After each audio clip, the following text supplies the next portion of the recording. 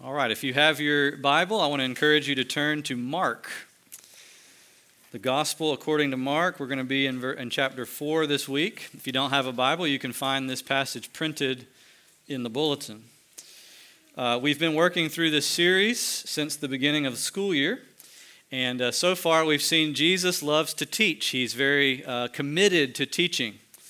But not everybody is ready to hear his teaching. Last week we saw in chapter 3, in fact, some people receive it with joy and bear fruit. Other people actually hated it and hated Jesus for it and even started to plot his murder. And that raises the question, why? Well, why do some people love the Word of God? Why do some people hate the Word of God? Jesus tells two stories about that today.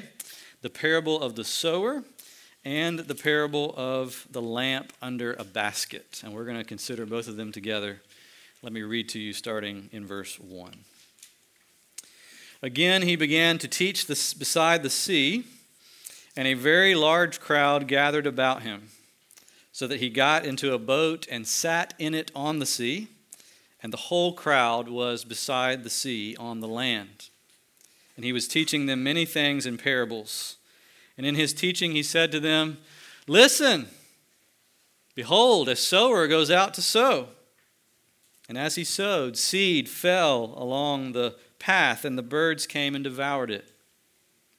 Other seed fell on the rocky ground, where it did not have much soil, and immediately it sprang up, since it had no depth of soil. And when the sun rose, it was scorched, and since it had no root, it withered away. Other seed fell among the thorns, and the thorns grew up and choked it, and it yielded no grain. And other seeds fell into good soil and produced grain, growing up and increasing and yielding 30-fold and 60-fold and 100-fold. And he said, He who has an ear to hear, let him hear. And when he was alone, those around him with the 12 asked him about the parables. And he said to them, To you has been given the secret of the kingdom of God. But for those outside, everything is in parables, so that, quote, they may indeed see but not perceive, and may indeed hear but not understand, lest they should turn and be forgiven. And he said to them, Do you not understand this parable?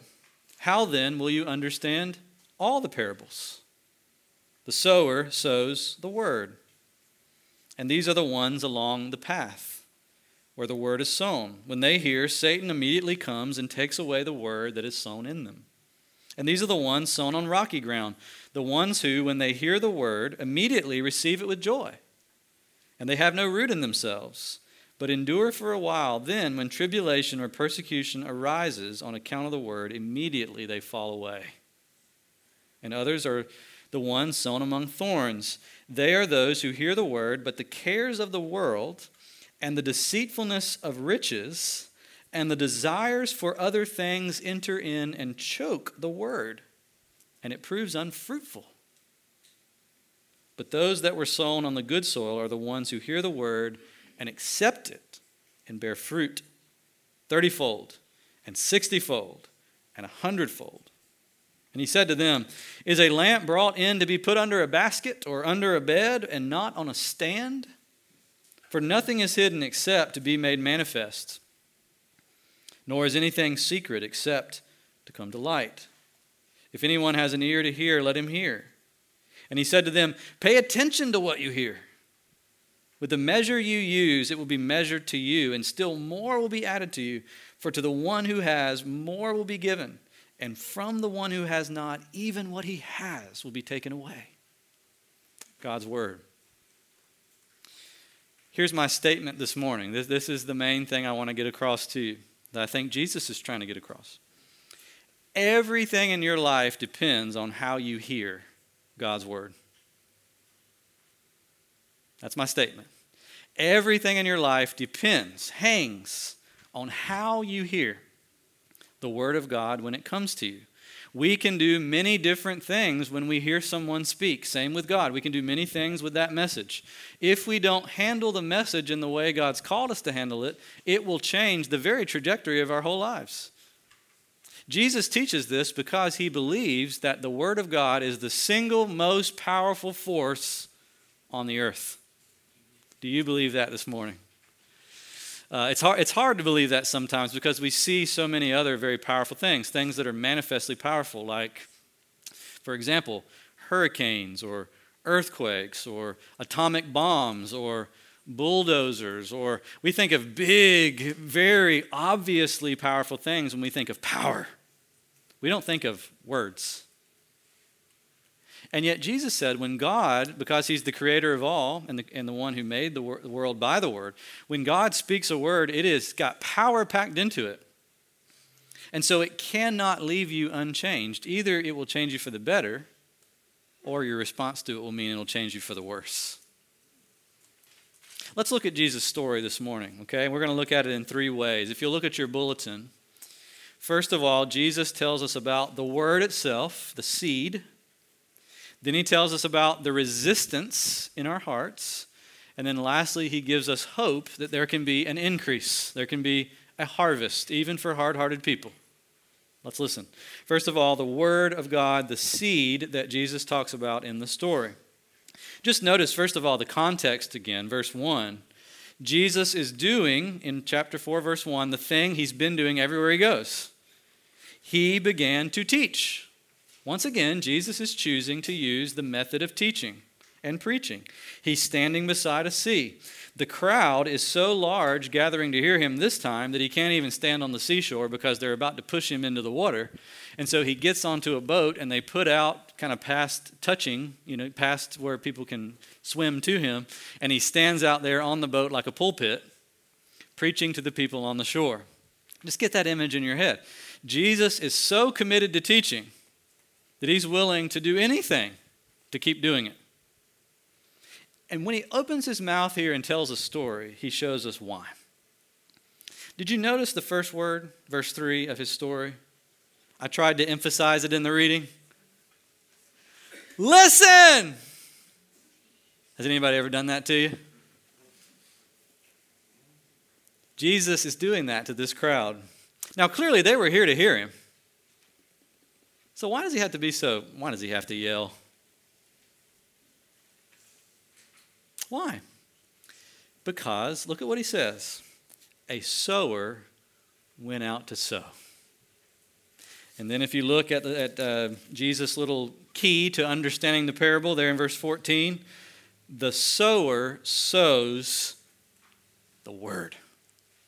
Jesus is so intent on having people listen. He's yelling at us to listen to the word of God because Jesus has this conviction that God has chosen, for whatever reason, these reasons are God's reasons, but for whatever reason, he has chosen the word to be the medium through which he gets his work done in our lives. No word, no work.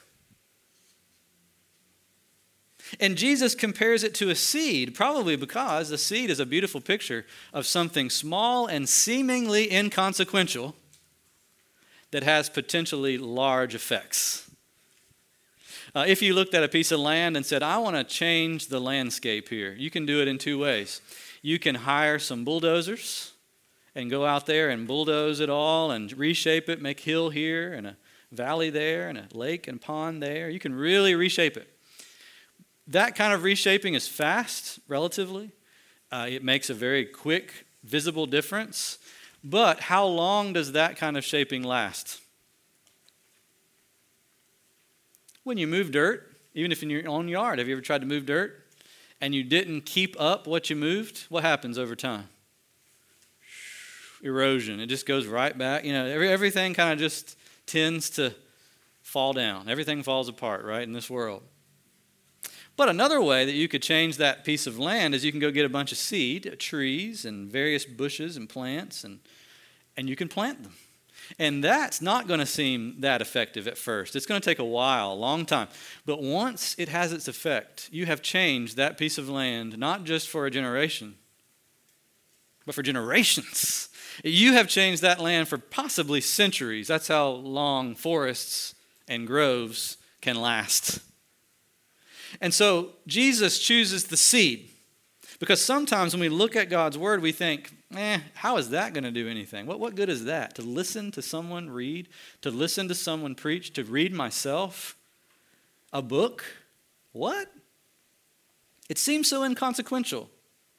And yet, in the hands of the Holy Spirit, there is power packed into that word which can bust through concrete. Did you know a seed can bust through concrete sometimes? I mean, have you ever seen that in your driveway? You know, the grass tends to find its way even through, it can crack the sidewalk with its power as it grows up, even though it's the tiniest little thing. And so the Word of God, according to Jesus, is this small thing that comes from outside of us that when placed within us can radically transform generationally, eternally, like nothing else can. It's the same thing really with that picture there in verse 21 when he talks about the lamp being brought into the house. A lamp is the same way. It's a small thing. Today, these lamps are very bright. I can attest to that. All the lights are bright in here. Back then, the only light they had was just little lamps, like wicks, oil lamps. That seems weak. Doesn't seem very effective. And yet, in a dark room, when you bring that lamp in and you put it on a stand instead of under a basket, wow, it can light the whole room up for hours and hours at a time. If you have enough oil, you can keep that lamp going all the time. Jesus is showing us just how we ought to think about the Bible, how we ought to consider the words that come from God's mouth. He sent them to do his great work. What is his great work? To bring you to salvation and to change you from the inside out. He wants to change your life in his own image. And the way that he does it is by speaking. If you have your Bible, keep your finger in Mark 4 and look back at Isaiah 55. If you don't have a Bible, you can find it because we read it for our call to worship. So you can look back at the call to worship in the bulletin. Notice what God says. This is powerful. God says in Isaiah 55, starting in verse 10, as the rain and the snow come down from heaven and do not return there. The rain doesn't come down and shoot right back up. It comes to stay. It settles into the ground and brings forth in the land so that it sprouts, giving seed to the sower and bread to the eater. So shall my word be that goes out of my mouth. It shall not return to me empty, but it shall accomplish that which I purpose. God, what do you purpose? Verse 12, you shall go forth in joy and be led forth in peace. The mountains and the hills before you shall break into singing. The trees of the fields will clap their hands. Instead of a thorn, there will come a cypress. Instead of a briar will come a myrtle. And it shall make a name for the Lord. That's the word of God. That's what God sends his word to do. Do you see that? Does anybody in here feel like they have thorns in their heart? Ever? Or am I the only one? Do you feel like your heart's a briar patch sometimes? A dry desert? All the wrong things, none of the right things? God says, my word is sent like rain. But a special kind of rain, a transforming rain. The rain falls on the weeds and it becomes a grove. The rain falls on a thorn and it becomes a cypress tree. Wow. Isn't that miraculous? And I want to tell you, we've got to get back to confidence in the Bible and its power to work. We've got to get back to confidence in that. I think we've lost a great deal of our confidence. Well, this shows up in a number of ways. Here's one way it shows up. Folks think they can know God without the Bible. Folks think they can know God without seriously engaging the Bible and listening to it and learning from it. And y'all, you just can't.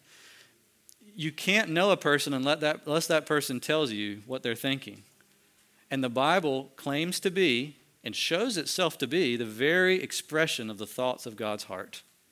You cannot know him. You can't live for him. You can't follow him without the Scripture in your life. We've got to have confidence in that. It shows up in another way, though. We think that we're going to be better off the less we are in the Bible. We're going to be more free.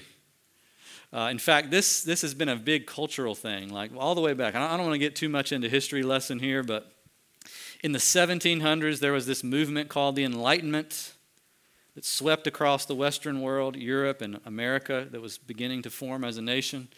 And it basically said this: the Bible was for our dad and mom and granddad. That's an old thing. That's just an ancient, old religious book. Here's what we need. We need reason. We can figure the whole world out if we just think hard enough about it and try to figure it out. And we're not going to fight with each other anymore, because when you read the Bible, everybody has different interpretations. Everybody ends up fighting. But surely if we all reason, we're going to all come up with the same answer, and we're going to get along, because reason is just true. Y'all, it has been 300 years since we've been playing that experiment out, which is a pretty long experiment if you think about it. What has come of it? To Western culture, to Europe, to America, to those lands that once had confidence in the Bible. Do we get along better? Are we happier? Are we more clear about what life is about, or less clear? Can we even tell the difference between a man and a woman?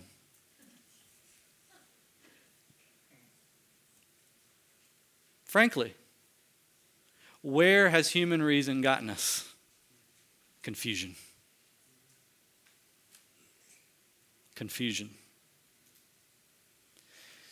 The same thing that happens in our culture can happen in your life.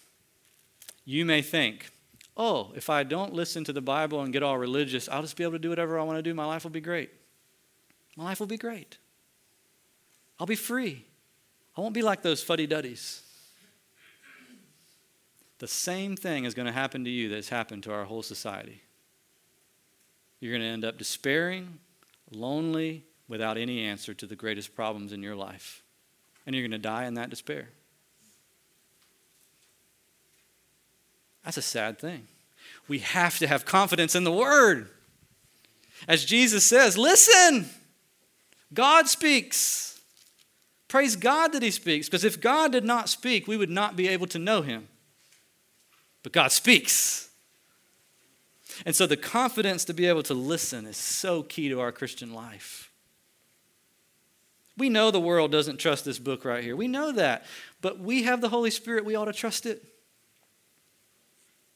We ought to show the world what it's like to trust it. I'll give you a personal testimony, okay? Y'all know I'm a nerd, right? That one of the things that means is I like to read, and I've liked to read my whole life. I've read a lot of books in my life. And in my undergraduate at Florida State, I was an English literature major so that I could read more. And I read a lot of books. But let me tell you, I never read a book that also read me back until I read the Bible. Now, I know that's just a personal testimony, and you may dismiss it and may say, well, that's great for you, but I didn't have that experience. Hear me out. When you engage in Scripture, you will find not only a book that you can analyze, you'll find a book that analyzes you. You'll find a book that talks back. You'll find a book not only that you make demands of, but that makes demands of you. Why do you find that? Why have people throughout the ages found that in the Bible? Because God speaks there. Jesus believed it. A sower went out to sow, and the seed that he sowed was the word, and that seed ended up bringing the kingdom of heaven to earth. That's how powerful it is. Wow. That's the first thing, the word, the seed. But the second thing is the resistance that it meets. Somebody may say, okay, you're saying the word's powerful, but then why doesn't it transform people? Why did the entire Western culture, after all those years of listening to the Bible, why did they turn their back on it in the 1700s? There must have been something wrong with it. You've put yourself in the disciples' shoes, as they're sitting there listening. They must have thought, wow, I don't know. Jesus is saying that teaching is the way, but man, people are not really responding that well. Lots of people are hating it. They're trying to kill our master, and Jesus, maybe you should find another strategy. And Jesus tells a story to show that the problem is not with the seed. The problem is with the soil on which the seed falls. Did you notice the 3 types of soil? There are actually 4, but 3 bad types. First of all, verse 3, the path. This is the area around the field that everybody walked on, so it got trodden underfoot and hardened into almost like concrete. And so when the seed fell on it, it just clanked, and the birds immediately found their food. Jesus later says, there in verse 14, that stands for Satan, who when he sees a hard heart, pounces.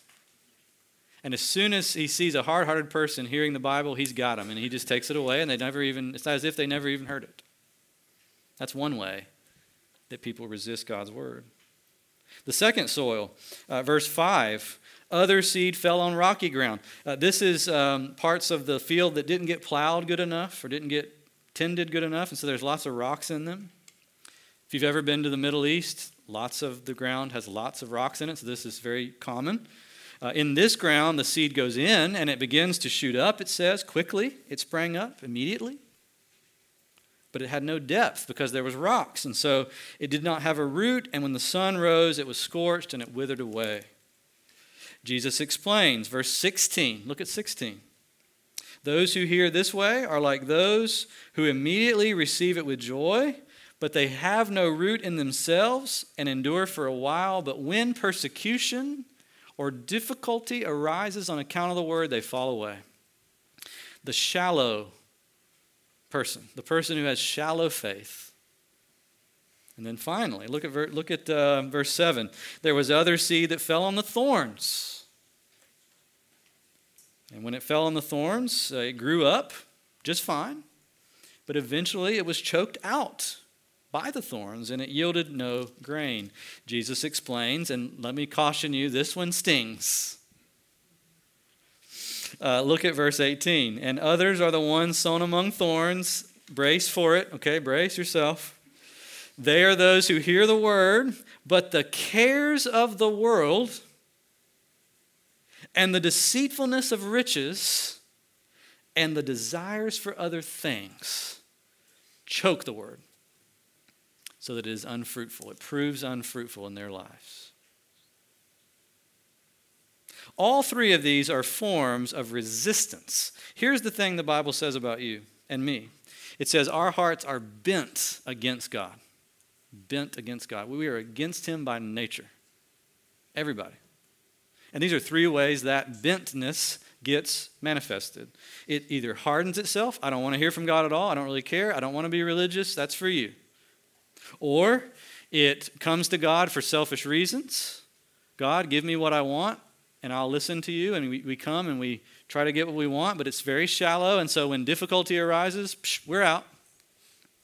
Or it comes and it settles in and begins to grow, but before long, all the other things of life crowd it out. And we just aren't listening anymore because we're too worried about the house and the career and the family and the pleasure and all that. Takes over. Now think about this. God takes this personally, just like you would. If you're married, think about this. Which one of these would you rather hear from your spouse? 3 statements. Number 1, I hate you.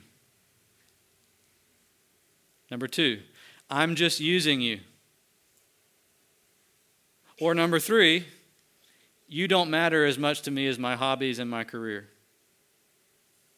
Which one of those you want to hear?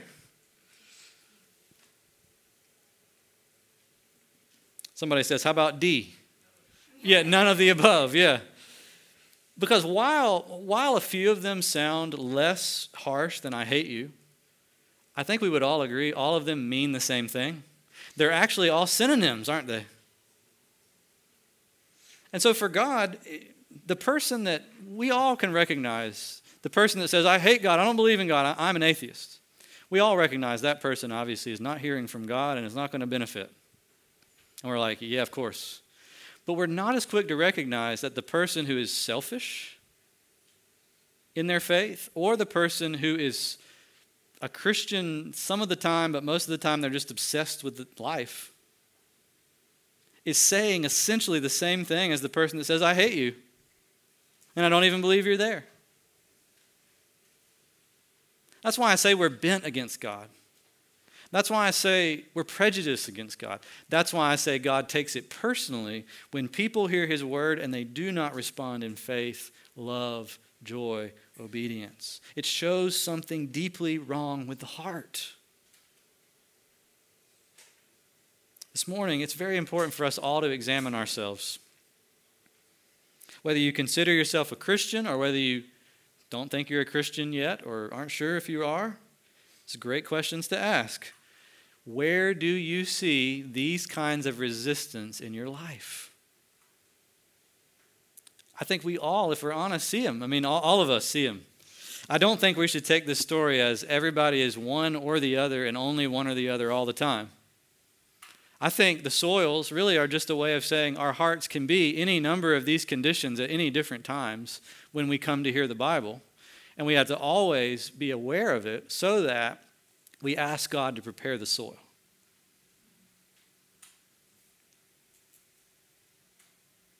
Any given time, I may come to the Bible as a thorny person, as a rocky, hard heart, or I may come ready and willing to listen. I've got to always be thinking. I've got to always be examining myself. As Hebrews 3 says, be careful lest there be in you an evil, unbelieving heart to lead you to fall away from the living God. Be careful lest there be an evil, unbelieving heart in you to lead you to fall away from the living God. How do you be careful?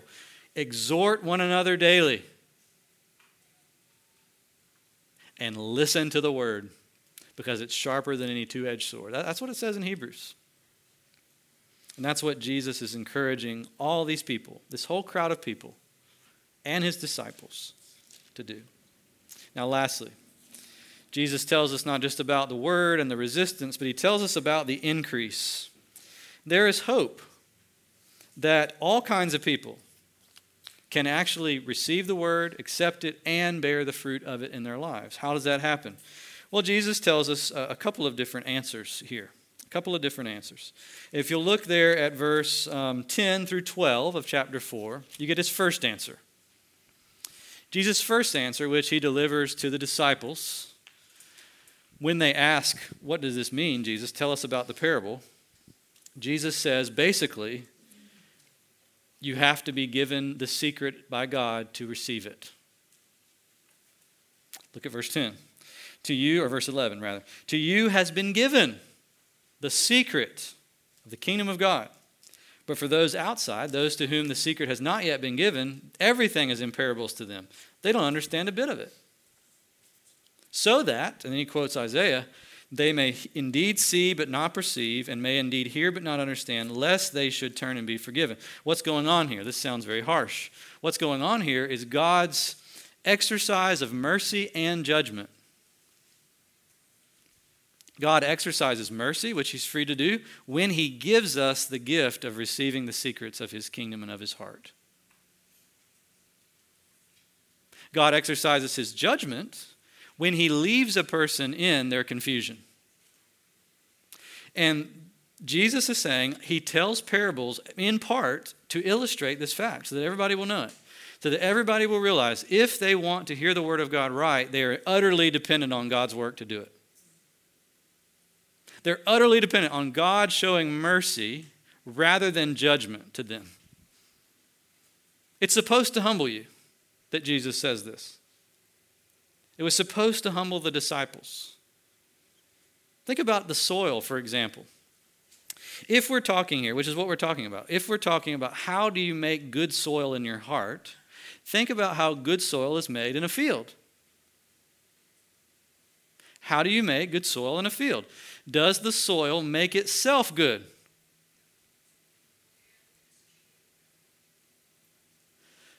Do the animals make it good?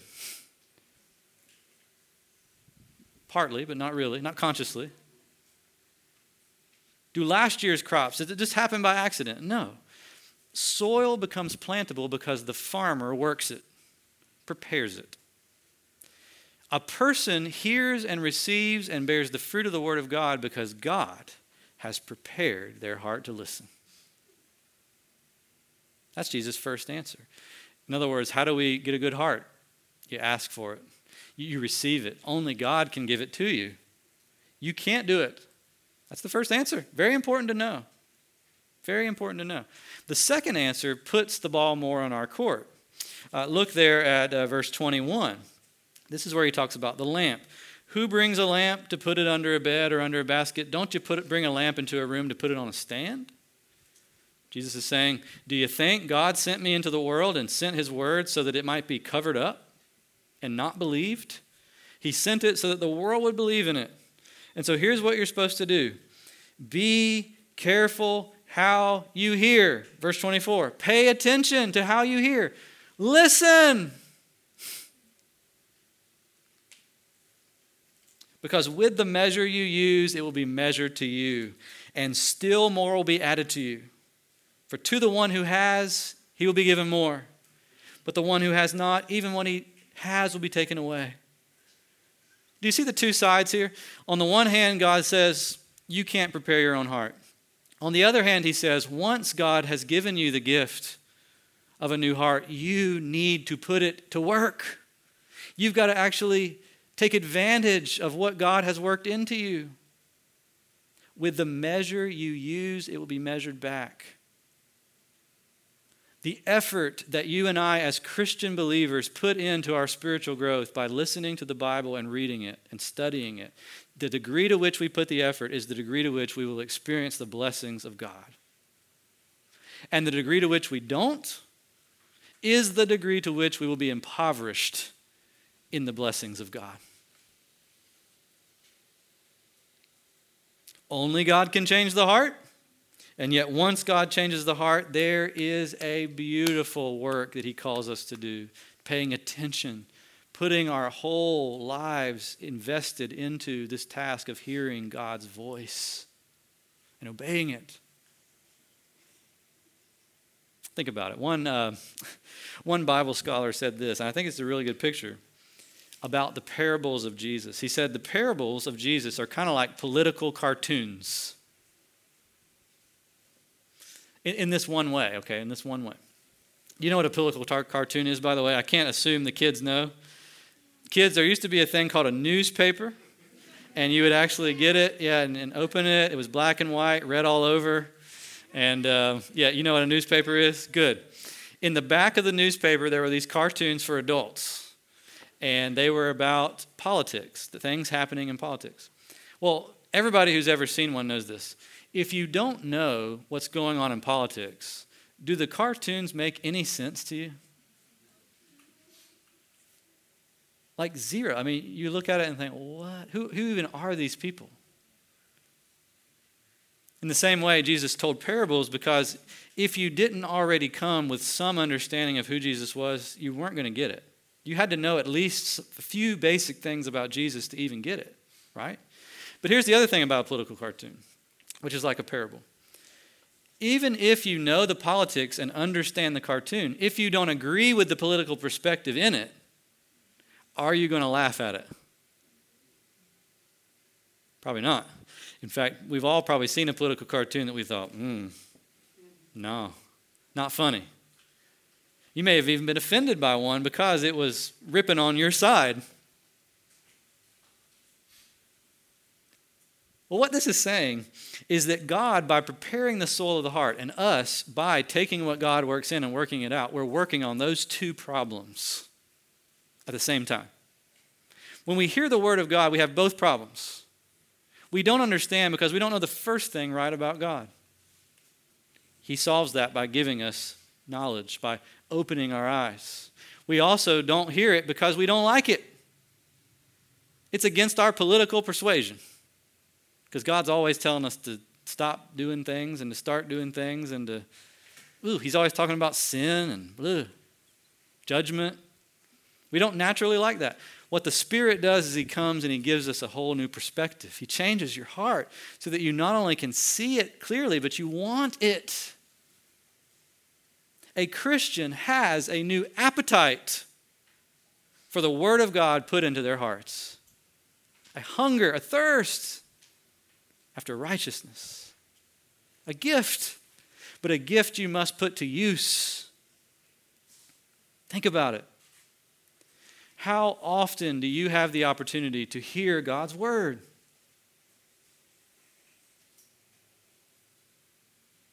We got so many opportunities, don't we?